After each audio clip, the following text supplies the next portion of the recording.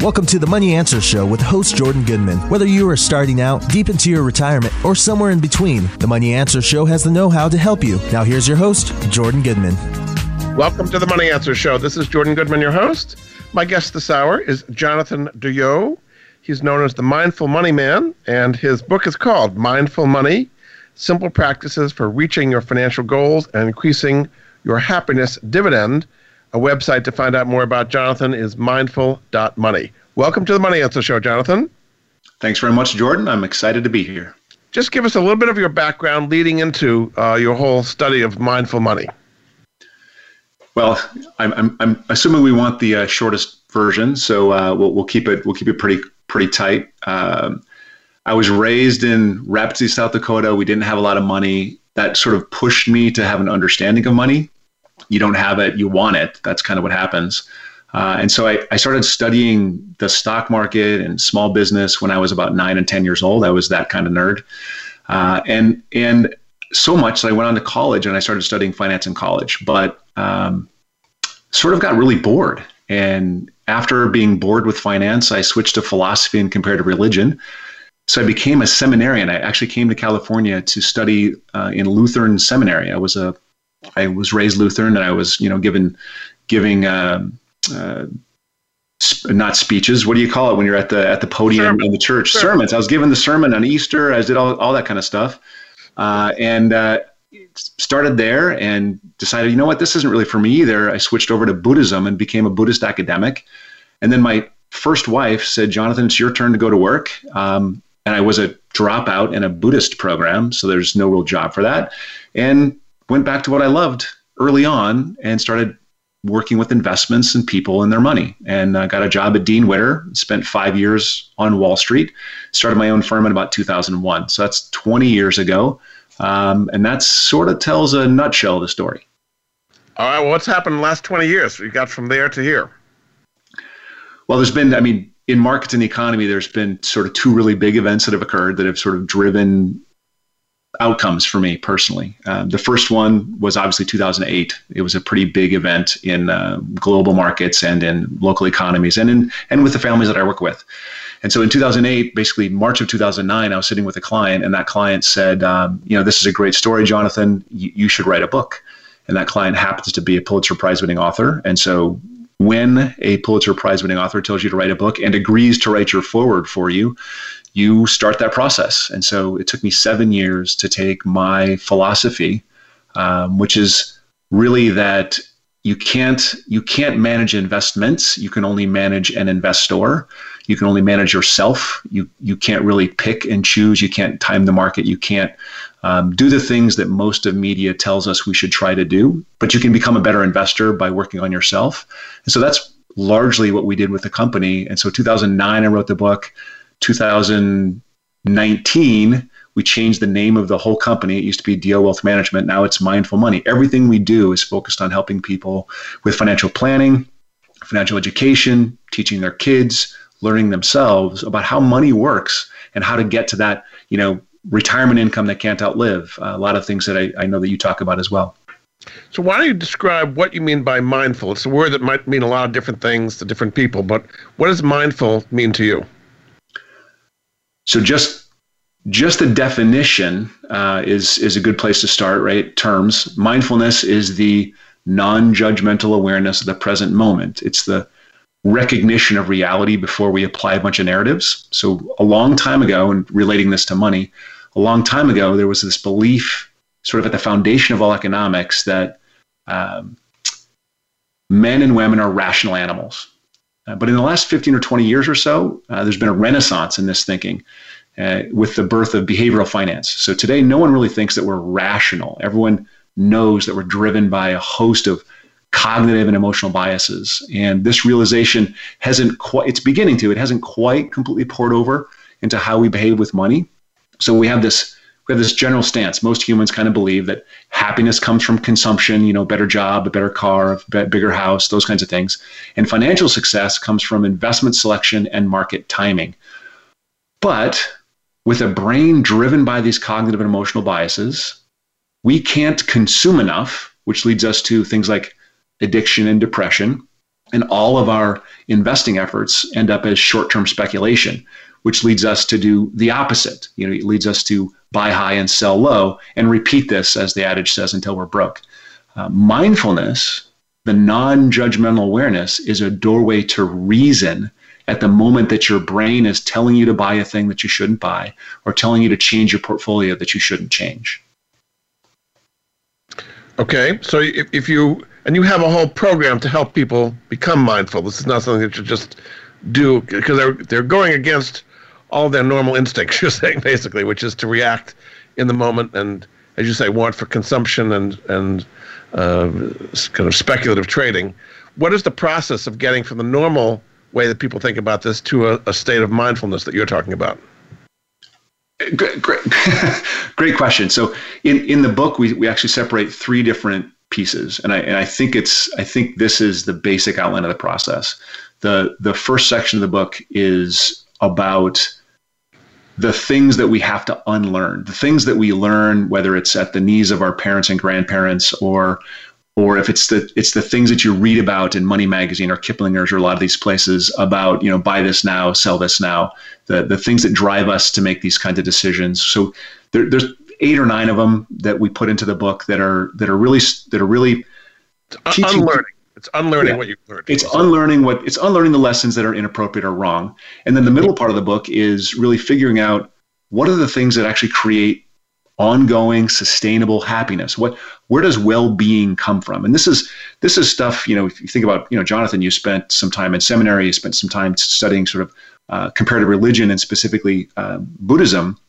Well, there's a long history of philosophers and religious folks, and more modern days, there's neuroscientists and psychology that all kind of talk about 8 things. And the list could be 10, it could be 7, depending on what you compartmentalize and put in different places. But health, lifelong learning, experiences, relationships, meaningful work, accountability to yourself and what your real goals are, generosity, optimism, gratitude. These are the things that, when you pursue them, lead to a meaningful life, lead to well-being, lead to, what the philosophers refer to as happiness or sustainable happiness. And that's the second thing. Pillars. Those are the pillars of happiness. Is that what you're saying? Yeah, that's what we call the pillars of happiness. And then the third section of the book is really creating a plan after you've unlearned, after you understand, which mix of those pillars are best for you, creating a plan to get you to those pillars, right? And then it's a matter of trade-offs. It's a matter of figuring out how much income do I need? Do I sacrifice, family life for more income? Does that make sense? Is that going to lead to more happiness and greater well-being or not? And these are things that we don't think about unless we think about them. So we try to put those first. What has been the reaction to the book, and have people gone through your process and are more happy than they were before? So it's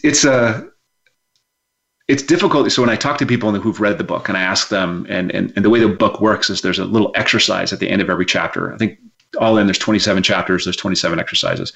At the end of the book, you've unlearned, you've learned, you've thought about it, you've been reflective personally, and then you've sort of written your own personal financial plan. So people that have actually read the book, and I've talked to lots of people, and almost all of them say, I ask, did you do the exercises? They all say, no, I don't do the exercises, which, that says something. So we've actually created, and it should launch in like a month from now, we've created courses, a single course that actually holds people's hands through this whole process. So in terms of the book process, I don't think people have done a great job of following the process to get there. In terms of in our own work face-to-face, we do have like 300 clients. I have a team of 8 that work in wealth management, and we do financial planning, we do investing, we constant communication with our face-to-face clients. We drive it more. And so clients are very responsive when you talk about, okay, now we're going to talk about what's really important to you, and we're going to go through these exercises to figure out what that is. Now we're going to talk about, pandemics occur, that gives us certain emotions, that makes us want to do certain things, why we might not want to pursue the things that it makes us feel we should pursue. And we talk people off ledges, and we talk people out of the excitement of GameStop. So it's a lot of, okay, we have a plan, now let's stick to the plan. And that becomes a lot of that face-to-face service. So how do you deal with resistance? I mean, people are resisting their normal impulses for greed and fear and acquisitiveness, all the things that we're taught in the society. And when you talked about this other way of doing it, there's going to be resistance. How do you deal with that resistance? Yeah, that's a great question. That's the 500-pound gorilla. That is the thing that we have to figure out, and we do it with a regular, consistent messaging. Like when we work with clients, we are constantly returning to, because I mean, think about this. We sit with a client maybe 4 times a year.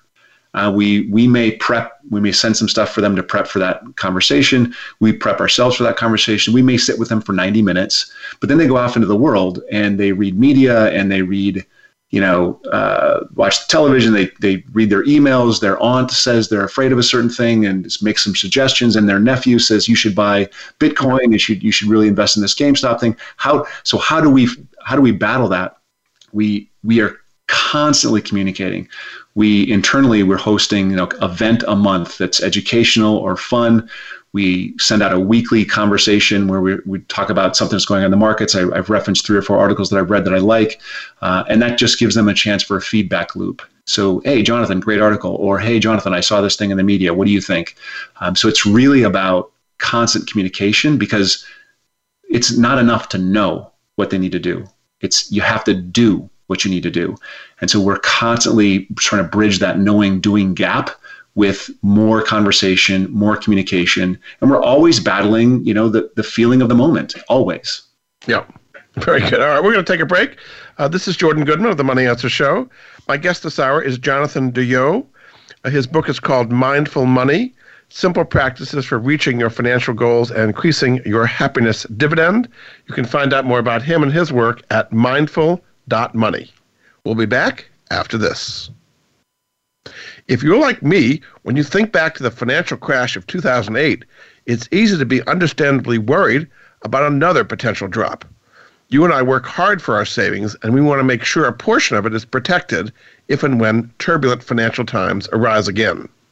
Imagine yourself being able to easily have a portion of your savings protected from market volatility and owning the world's oldest and most trusted form of exchange.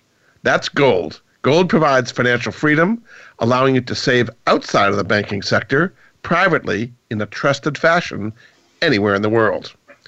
Vaulted offers users easy buying, easy selling, unrivaled value, incredibly low costs, and unmatched security. All through an easy-to-use web app that gives you the ability to buy and sell gold at the tap of your fingers. It's really quite easy when I use it at Vaulted. You get higher returns compared to stocks alone. $1,000 invested in a portfolio of 75% stocks and 25% gold 50 years ago, with annual rebalancing, would have had a 10% higher return than stocks alone. And compared to the conventional 70% stocks to 30% bonds portfolio, your total return will be almost 40% higher. It also gives you lower risk. When stocks go down, historically, gold has a tendency to appreciate.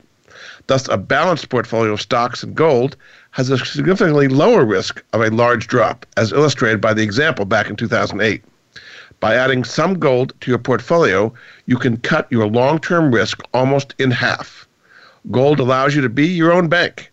Banking systems have withdrawal restrictions, bail-ins, and bank failures. They're not your concern if you have physical gold.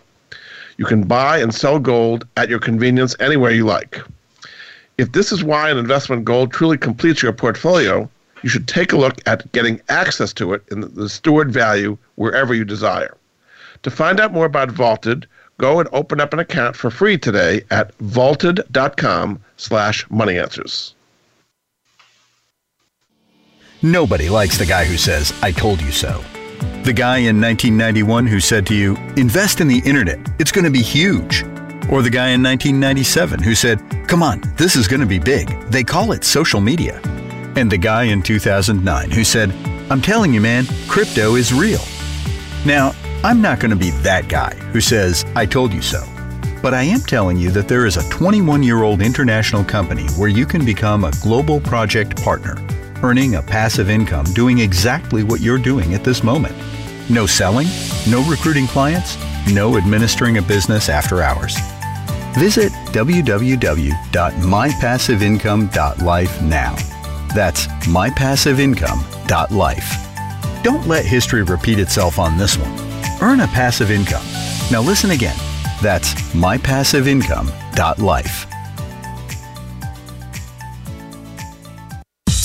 Have you had a chance to check out Voice America's online magazine and blog? If you love our hosts and shows, check out articles that give an even deeper perspective, plus topics about health and fitness, movie reviews, philosophy, business tips and tactics, spirituality, positive thought, current events, and even more about your favorite host. It's just a click away at blog.voiceamerica.com. That's blog.voiceamerica.com. The Voice America Press Blog. All access, all the time. We're always talking business. Talk to an expert. Call now, toll free, 866-472-5790. That's 866-472-5790. Voice America Business Network. You've been listening to the Money Answer Show with Jordan Goodman. If you have a question for Jordan or his guest, please call us now at 866-472-5790. That's 866-472-5790. Now back to Jordan. Welcome back to the Money Answer Show. This is Jordan Goodman, your host. My guest this hour is Jonathan Doyo. He is the author of a book called Mindful Money, Simple Practices for Reaching Your Financial Goals and Increasing Your Happiness Dividend. You can find out more about him and his work at mindful.money. Welcome back to the show, Jonathan. Thanks, Jordan. So we've been through quite a dramatic change in the last year and a half or so. How can one be more mindful about money when you're going through a pandemic and everything that has brought as far as people working at home and changing their lifestyles and moving out of cities, all the changes that have happened? Apply your mindful money concept to what's just happened. So there isn't, when it comes down to those sorts of, a pandemic has occurred, I've lost my job, or a pandemic has occurred and I'm moving to another city. There's nothing like not mindful about those kinds of things, right? Some decisions have to be made. When I think about the last year and a half and what that's done to people's finances, I'm reminded of the phrase, is this a V recovery? Is this a W recovery? Is this I think the challenge is we're looking at a K recovery. Right.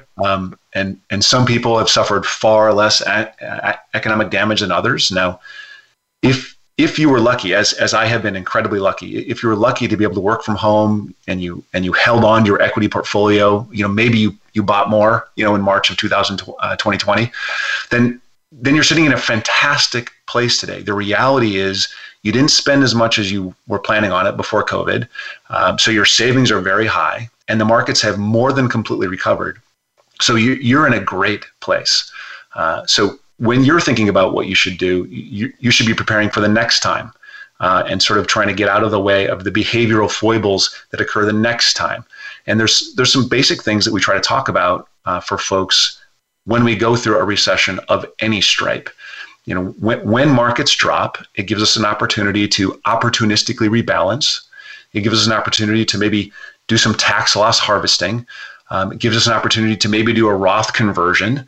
And the only thing that really exists today of the four things that you look at in a recession is you may have an opportunity to refinance some of your debt. Now, it makes a lot of sense. And I think I might have bottom ticked this. I just refinanced my own house. I got less than 2% on a mortgage, which is incredible. And we've been talking about it for 3 months. If you have the opportunity to refinance, do so. If you haven't already done it. So, however, if you're in the other camp, you lost your job, you're relying upon the myriad benefits, student loan deferrals, eviction or foreclosure eliminations, and unemployment benefits from the state or the federal government. These challenges are going to become larger in the near future. Even if you go back to work, you probably have a hole in your finances, and this is going to be hard. You're going to have to negotiate payment terms with creditors, landlords. You may have to start making additional payments, right? You haven't catching up. You missed. Exactly. Right. You got to catch up from debt you haven't paid. Perhaps more important than ever to pursue an increase in income, right? Find a way to build up your emergency savings again. You're going to have to control your spending even more. Get that emergency fund into place and pay down those high interest debts that we have. Obviously, this isn't unique to COVID. It's a reality of sort of systemic inequality. And COVID just happened to make it worse this time. So there's a psychic toll that all this takes. It's like, can I do it? Is it hopeless? I'm going to get evicted if I don't. My student loans are going to start coming in again. My job, I'm getting paid less than I was before. You have to have a sense of hope that you can get out of these holes. How do people get that when they've been pounded so much by these circumstances? That's a great question. One of the things, we referenced briefly earlier, the idea that successful personal finance is more about the person than it is about the decisions. It's more about emotional intelligence than it is about sort of brilliance or intellectual intelligence. It's more about EQ than it is IQ. And at the very foundation of that is you have to be able to believe in a better future. If you're going to invest in anything, if you are going to pursue a better job, if you are going to pursue higher education, if you're going to have a kid, you have to believe in a better future. So I call that my beads of faith. And I think about, what my grandmother had to deal with, what my parents had to deal with. And even though this is a really stressful time for myself, for folks like me, and nowhere near as stressful as for a lot of folks that lost their job, when you look at the long pace of history, you see that, people do actually overcome. People do find better ways. They do create and follow a path that works. And you kind of got to forgive yourself the current challenge. You kind of, we're going to keep working, keep putting one foot in front of the other, keep believing that the future can be better, and eventually it will be better, right? This is the challenge, is how do you maintain that faith when everything around you is crumbling? Right. But maintaining the faith is the way you get through the crumble. So let's talk about some specific examples of decisions people have made because of the pandemic. The first big one is massive numbers of people have been moving out of center cities to the suburbs and the exurbs, and in many cases engaging in crazy bidding wars for homes and pricing these things way up. How does one be mindful about that whole situation of leaving where you've been and getting into bidding wars? So I live in the San Francisco Bay Area, and so I'm imagining, and my wife and I actually are looking at, a mountain home. We're gonna take a driving trip this summer. We're gonna drive through Colorado and Utah and look for our mountain home. Mm-hmm. And so we're on these apps looking at these prices. Trulia, Realtor.com, and we're looking at the prices of these places. And there's a house that we looked at. Actually, this is in Nevada on the east side of Lake Tahoe. There's a house we looked at 2 years ago, sold for $1.2 million. It's currently listed for $2.7 million.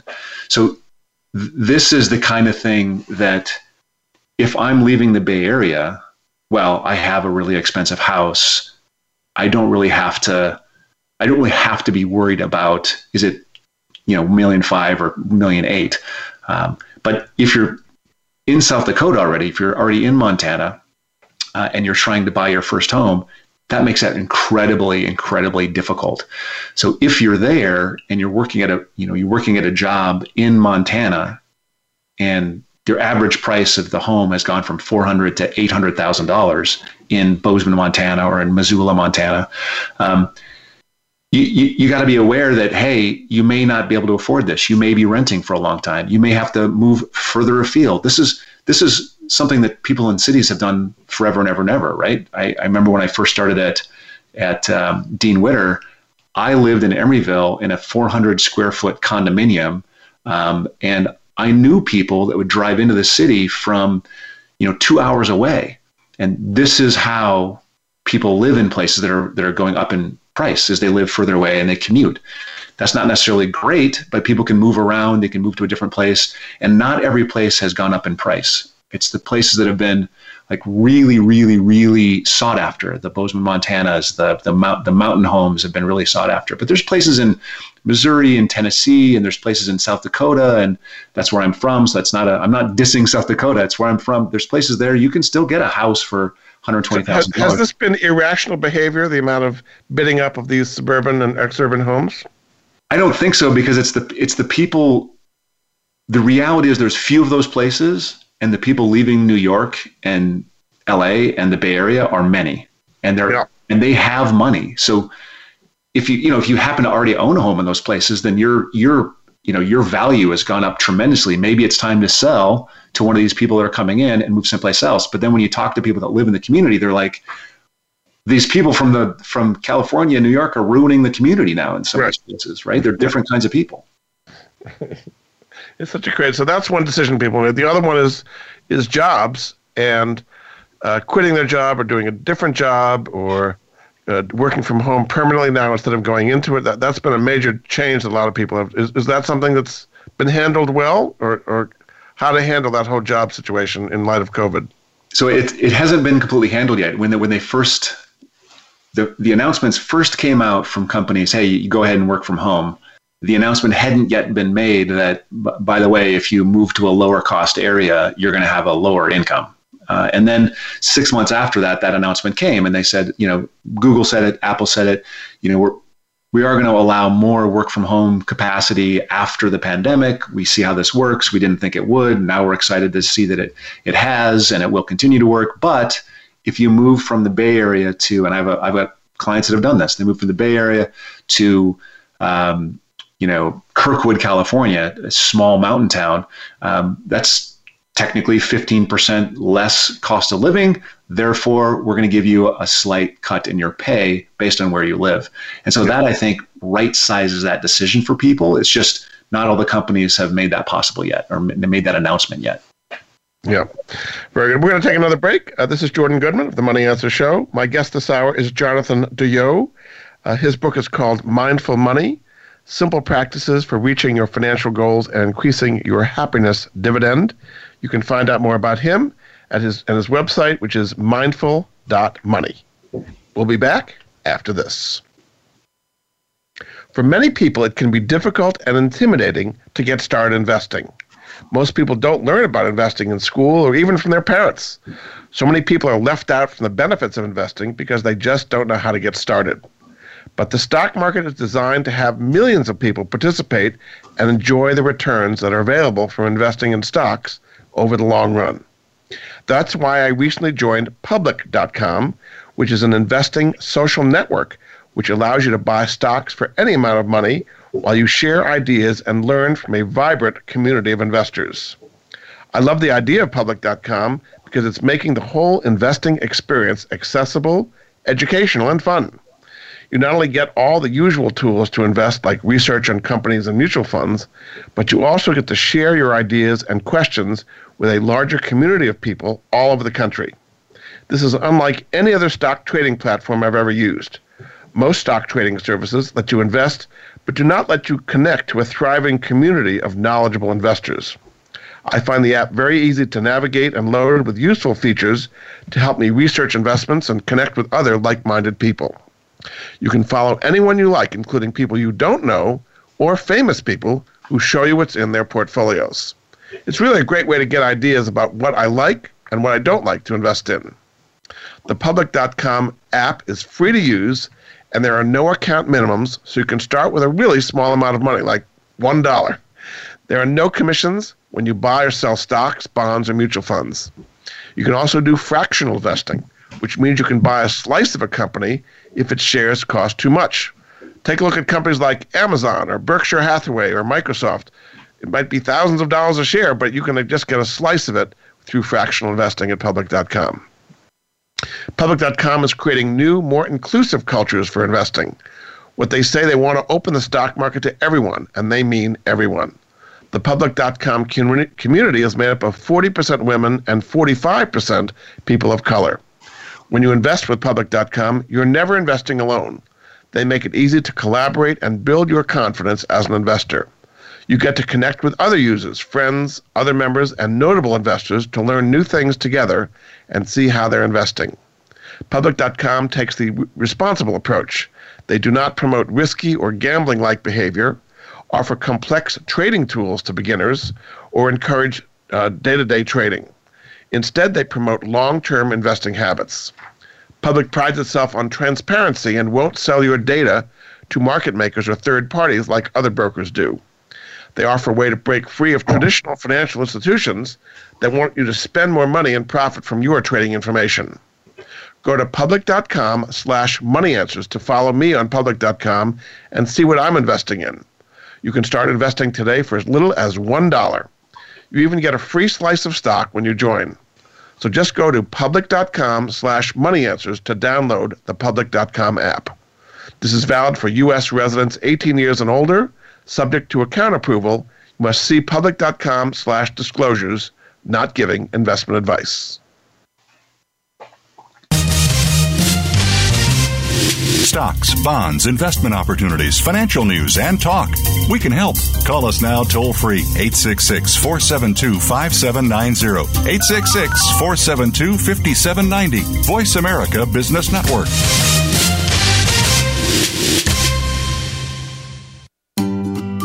Do you or someone you love have a life insurance policy that's no longer needed or not affordable? Did you know that you can sell your policy for cash? Your reason for buying life insurance has probably changed. Thousands of Americans turn to life insurance settlements to help sell their policies. They act as your representative, getting the highest market offer for you. You've got nothing to lose by simply inquiring. If you're over 64 with $100,000 or more of life insurance, you may already qualify. Call 877-485-6681 to get your free non-binding appraisal or visit fundinglife.com. Life Insurance Settlements. Discover the true value of your life insurance. 877-485-6681. Jordan Goodman is an affiliate. He recognizes quality solutions, forming relationships to help improve the lives of his listeners. Tune in to the Voice America Variety channel on the Voice America Talk Radio Network. Voice America Variety broadcasts a diverse array of topics, reaching a global community. Our experts come from all walks of life, and the topics they discuss are everything from current events, arts and entertainment, leadership, parenting, relationships, self-improvement, career advice, and a variety of other topics. Check us out today. You're sure to find something of interest. Voice America Variety. Talk on today's hot topics. You've been listening to the Money Answer Show with Jordan Goodman. If you have a question for Jordan or his guest, please call us now at 866-472-5790. That's 866-472-5790. Now back to Jordan. Welcome back to the Money Answer Show. This is Jordan Goodman, your host. My guest this hour is Jonathan Deyo, the author of Mindful Money, Simple Practices for Reaching Your Financial Goals and Increasing Your Happiness Dividend. You can find out more at his website, mindful.money. Welcome back to the show, Jonathan. Thanks, Jordan. I'd like to get a sense of what you mean by the happiness dividend. Most people think of financial dividends, of getting dividends from stocks, but what is the happiness dividend? So we talked just briefly about my philosophical underpinnings, and there's this idea in philosophy or in thoughtful rounds of people that happiness is something you can't pursue. Happiness can't be the goal, right? Happiness is something that comes from a life well lived. It's something that ensues from a process or a series of decisions or that aren't targeted happiness, but happiness is something that comes. And that's when we say that's the dividend, it's, you don't buy Apple for the dividend. You buy Apple for its great company, it's got great leadership, it's got, and the dividend is something you get that comes along with that investment. And that's kind of how we think of happiness. And this is how the philosophers and people reflect on happiness. It's the goal of human life is not to have more money. It's to pursue or discover our version of happiness. And it's not that money doesn't help. Like, it obviously can support health and relationships and meaningful work and all the things we talked about earlier. But it, in and of itself, can't be the goal. Money can't be the target in the same way that happiness can't be the target. That's what we mean by the happiness dividend. So when people do pursue money, I mean, just like take some current examples, the GameStop craze, where people getting in at 10 and it goes up to 400 and it's jumping all over the place and they're hurting the shorts, and then it spreads to AMC and it spreads to silver, and it's every day a new, what I call flash mob investing target, basically. Yep. Those people are not into the happiness, they're just into greed. And so how do you deal with that? You're saying you just shouldn't play those games at all? I mean, how do you curb such a powerful emotion as greed? Well, so I mean, it's actually, we have this onboarding process when clients are sort of kicking the tires on our business. And one of the things we're trying to figure out is, are these people that can be coached, or are these people that are going to get really sucked into GameStop or Bitcoin or whatever the thing is of the day? And I totally agree. You know, the flash mob, that's a great way to phrase it. It is the flash mob style of investing. So in order to do that, we talk about plan appropriate investing. So we talk about, you know, the first step. Well, there's this, and I think that all those GameStop people, there's this enormous and ever increasing volume of people trying to beat the markets. You can do better if you do this, Here's a strategy, try this. But another way to think about this is that people can get lucky from time to time, right? This is what I think GameStop is. But luck is not a sustainable strategy. You can't repeat it. If you put today's attempted market beaters on a bell curve, they're going to fall with a relatively normal distribution. Like some are going to do really well, some are going to do poorly, and majority are going to be stacked up kind of close to the middle, right, on the bulge of the curve. Then when you fast forward, say 3 years, next period of time, you get a new distribution. The distribution looks the same, but the people that were ahead are now spread out over the whole curve. And the people that were behind are also spread out over the whole curve. What this means is there's no consistency of the relative success. So then when you apply, you know, taxes and transaction costs and all this kind of stuff, especially in like the Bitcoin space, because the transaction costs are so high, everyone loses ground to an index. And now these are really, really smart people with they can be really smart people with great financial acumen, with you know, access to high levels of you know, corporate executives and available technology. They can you know, crunch the data in lots of different ways, and they still can't outperform. So how do we think we're going to do it by just, you know, reading the newspaper and reading our social media feeds or reading a subreddit? If we start with the idea that markets are unpredictable and we can't control for future relative performance, then the issue isn't about performance, right? It's about establishing and understanding a process and enjoying the process while it works, but, and this is the critical piece, holding on when it's not working. This is, again, you go back to that changing the person, not the portfolio. The portfolio is reflective of the plan. If the plan says you should have this percentage in risk and this percentage in safety, then keep that percentage in risk and this percentage in safety. Don't get scared out of that. Don't get attracted to the next shiny thing. Stay with the plan. And this is, we talk about this in the office. You stop predicting, start planning, and stay mindful, you know, of your own limitations, that you can make a difference and pull different levers that are going to provide better outcomes. So is the solution index investing and not trying to beat the market, but matching the market at low costs? I think that's a huge part of it. That is how one should invest. I mean, there are certain always, you know, things that are in play when you invest. I think we talked about this. We've talked about this before. The always things in investing are things like plan appropriate asset allocation, broad diversification, regular rebalancing, and then keep your costs low. These are the always things in investing. That being said, if you do those four things, you'll have a very sustainable portfolio, but you may not reach your goals. So you have to continue saving and continue adding, as well as keep the costs low and maintain those other three disciplines. But how do you avoid the appeal of the siren song of the shiny object? I mean, the latest being Bitcoin. I mean, Bitcoin went from 3,000 to 65,000, and people feel they just can't. It's fear of missing out. It's FOMO, and it's going to go to 1 million. How do you know, index investing is so boring compared to Bitcoin. How do you avoid that? I think you're honest. Like, wealth is actually, the management of wealth is very boring. The creation of wealth can be kind of exciting. but the management of wealth is very boring. And this is very interesting to me because, when I first started in the industry, I thought I was wicked smart, right? I traded options on, this is .com, 96, 97, 98.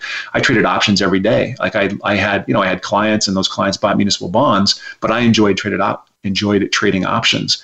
Mm-hmm. I think today, the Bitcoin thing, I think the GameStop thing, I think there's another generation that happens to have been locked at home for a year, who happen to have received a check from the government, who happen to have access to trading tools that didn't exist 10 years ago that are no cost to trade. And I think that they are learning how to invest. And they're going to learn some really, really important lessons in the next 2 or 3 years. They've learned them a lot over the GameStop thing. But you don't think this is going to end well, is what you're saying? Yeah, it's not going to end well. It's not going to end well. Well, there'll be people that say, you know what, I did really well on this GameStop. I tripled my money. I'm going to take some of that. I'm going to buy the Vanguard, whatever, S&P 500 index. And that in itself is a good choice for them. Then I hope they'll learn and get curious and learn more and more and more.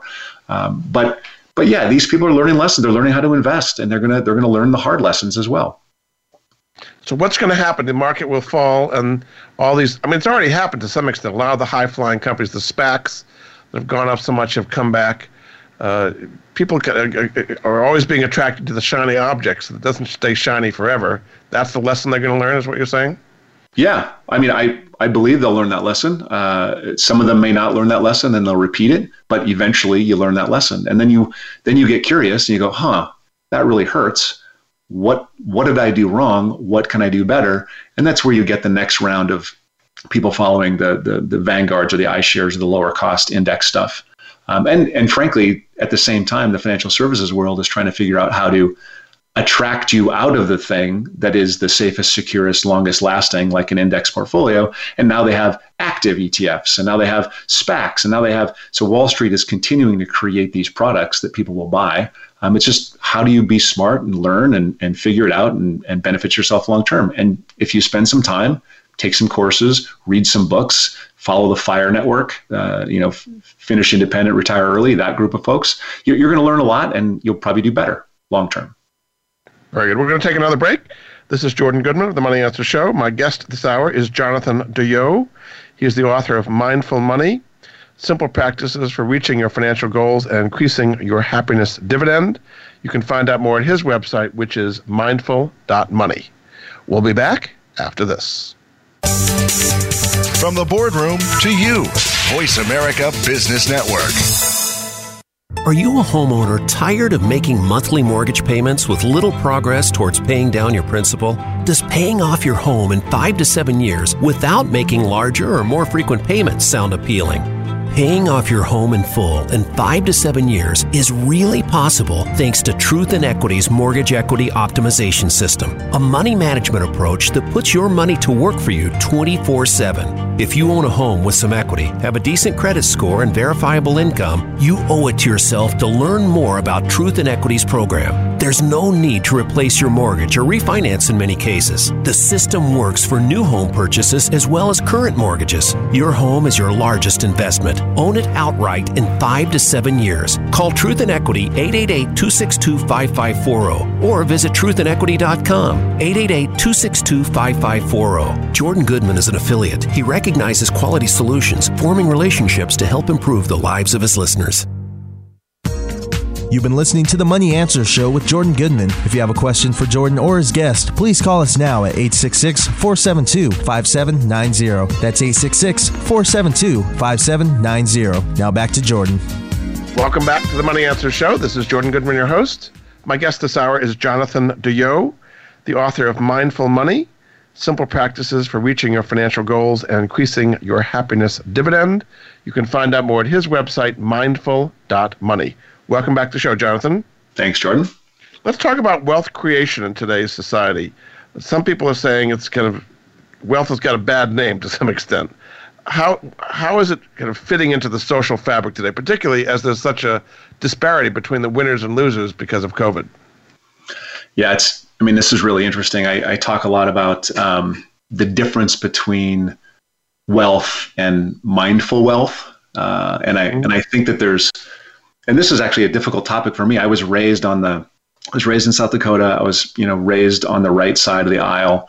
I've moved to Berkeley, California. I studied religion for 7 years and philosophy. And so I've kind of moved leftward from my upbringing. And so I have a foot in both camps. And so this conversation about wealth and the goodness of wealth and the badness of wealth and the judgment around wealth and stuff, it's like I'm in the middle.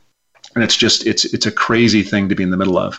But I think that there's three ways that mindfulness applies to wealth. And the first is how it's created. Now, 40 years ago, if you look at the numbers, the Forbes lists or whatever, something like 75 or 80% of wealth was inherited. And today that's not the case. It's just now it's 75 or 80% is a new business was started and created, and that business had lots and lots of customers or clients and was very, very successful. Many of those businesses are tech oriented. Most of them right now are sort of social media. There's a lot of social media billionaires and tech billionaires out there. So most wealth today is in the hands of founders of businesses. And I have no problem with wealth that's created by these kind of businesses, but it's the process of the creation that's an interesting thing. And I use Gates versus Bezos as an interesting take. Now I realize Bill Gates is not, he's not without problems. There were all kinds of, issues, and Microsoft was dragged through the mud in Europe and the United States for quite a number of years. Antitrust reasons, basically. Yeah, antitrust reasons. But he created a platform. He didn't, but Microsoft created a platform that simplified every type of business in the world, made word processing, something that's available to everybody. And I don't know, the Excel spreadsheet, changed my world when I had access to it. And anyone that knows how to use Excel goes, oh my God, I can, all these calculators, it's automatic. It's incredible. This thing, the tool was incredibly powerful, right? The Office suite was amazing. At the same time, so that's kind of what led to Bill Gates' wealth. Amazon, he used it to do all kinds of philanthropic things. He just didn't continue to make money. He used it as a way to really give back to the world in major, major ways. In a huge way, and solving disease and education systems, etc. So that would be what you would call mindful, right? Well, so right now we're just on creation, right? The use of the wealth that comes actually a little bit next, but in creation, I compare him to Bezos. Yeah, and Bezos weaponized shopping, deputized shoppers to sort of intentionally destroy small businesses in every community in the United States. Mm-hmm. Now, a lot of consumers save lots of money, right? But they destroy lives in the process. And as long as they're allowed to, and I'm not talking about just the shopping, now they're creating products using the data they mine from their system to compete with the small businesses that sell on the Amazon platform. There's a problem with that. And that is not accidental. It's something that Bezos, from the top down, it's been an intentional thing. And I think Amazon has created wealth for themselves, for people that are investors in the stock. Predatory way, you're saying. Yeah, predatory way, right? So there's a creation of wealth that's predatory. There's a creation of wealth that's not. And that's the thing that we really have to grapple with, is how do we have a system that supports or attacks or doesn't allow the more predatory means of creating wealth. And then, how it's used in the world, how it's invested, is it socially responsible? These are different questions. And then layering on top of that, and this is where the, growing up in South Dakota, ending up in Berkeley becomes interesting for me, is tax rates.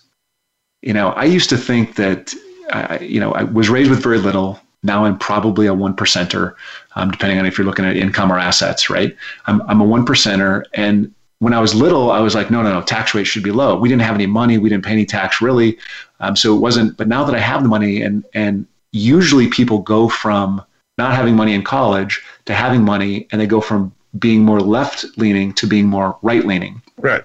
I've gone the reverse. Like, I think it's ridiculous that I only pay a 37% tax rate. It's silly to me that that's all I pay, because I save more than is necessary for myself. I put enough away for my kids. I have a nice house, good cars, great vacations. I have everything I need. And I'm still really hyper-focused on being productive and growing my business, there's no amount of 5% higher tax isn't going to reduce my proclivity to grow wealth and proclivity to keep saving and make more and grow my company. Of course, the argument against that is that the top 10% pay 60% of the taxes, and the bottom 50% pay none of the taxes. So people say that the wealthy should pay their fair share. And they pay a huge amount. Yeah, sure. Right now.